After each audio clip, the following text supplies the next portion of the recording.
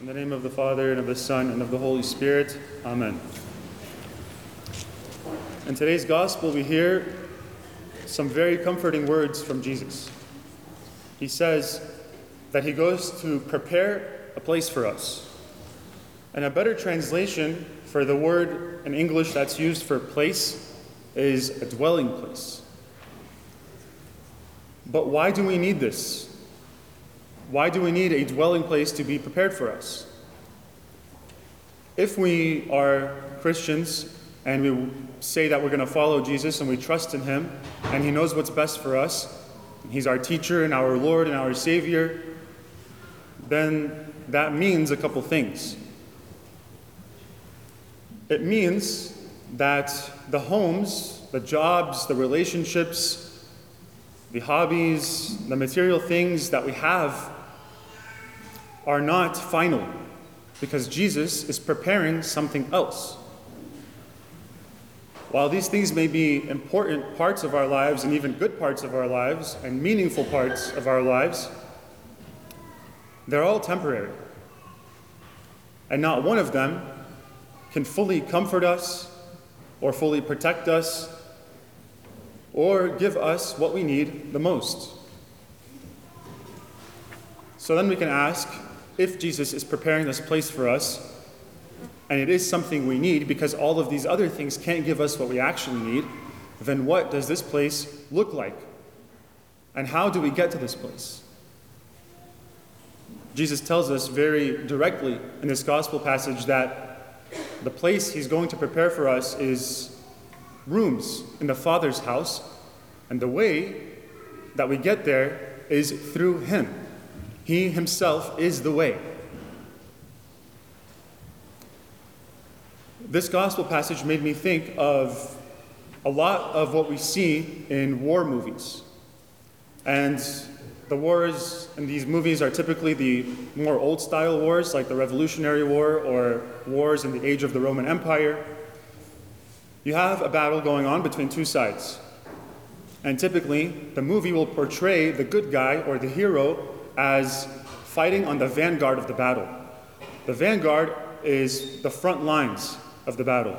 So the first group of troops that will advance towards the enemy to lay out a path for the rest of their own troops. Whereas the bad guy in the movie or the enemy from the other side will stay in the back and will have the other soldiers go and do the fighting first. I'm sure we can all guess where Jesus is on the side of the spiritual war of the Christian life. Jesus is our hero figure. He fights on the vanguard of the Christian life. He goes first and does what it takes to show us what holiness is.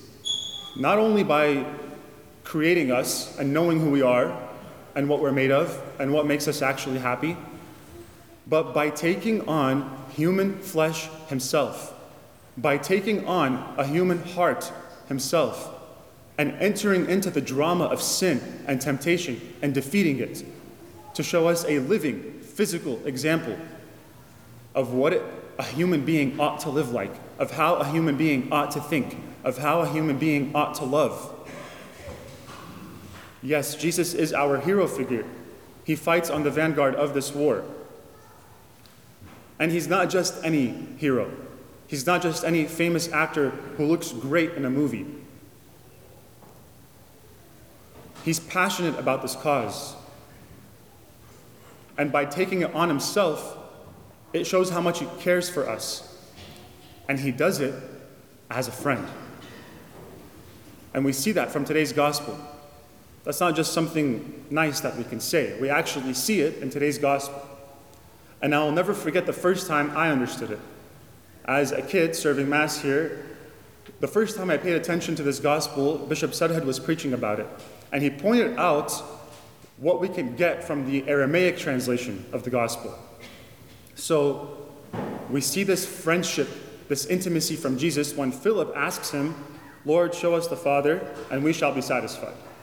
Then Jesus answers him, "Philip," very emotionally, "have I been with you so long, and yet you do not know me?" In Aramaic, the first time Philip's name is mentioned, he's called Philippus, which is his standard name in the Aramaic translation. But when Jesus answers him, he says, Philippa. He uses a nickname. He's been with Philip so long. He has shown him everything. He has shown him the Father's love. He has shown him the Father's heart and will. Brothers and sisters, he's been with us so long.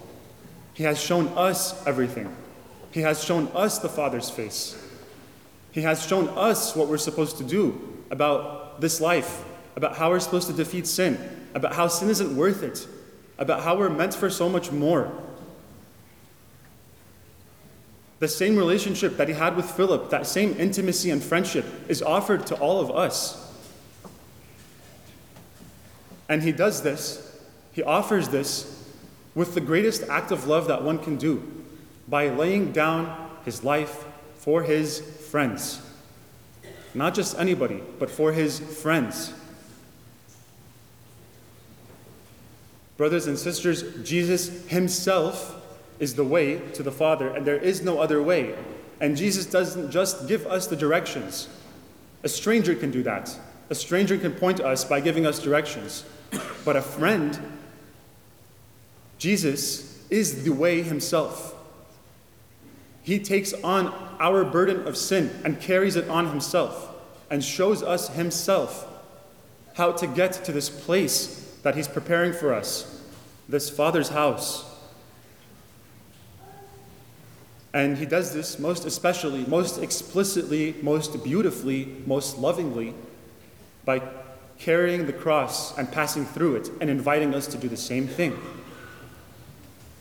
This is the way, and this way is based on truth, the truth of what a human being is and what a human being is actually fulfilled by.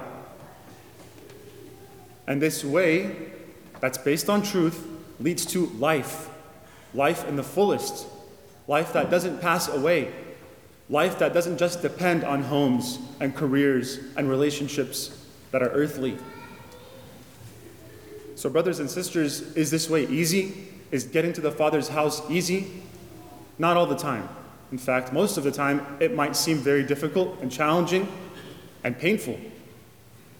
But let's go back to the beginning of this gospel passage. Let not your hearts be troubled. Why? Because Jesus himself is the proof that God is willing to give us everything that he has to give. To conclude, we can remind ourselves of what St. Paul beautifully says in his letter to the Romans. He who did not withhold his own son, but gave him up for all of us, will he not with him also give us everything else? Amen.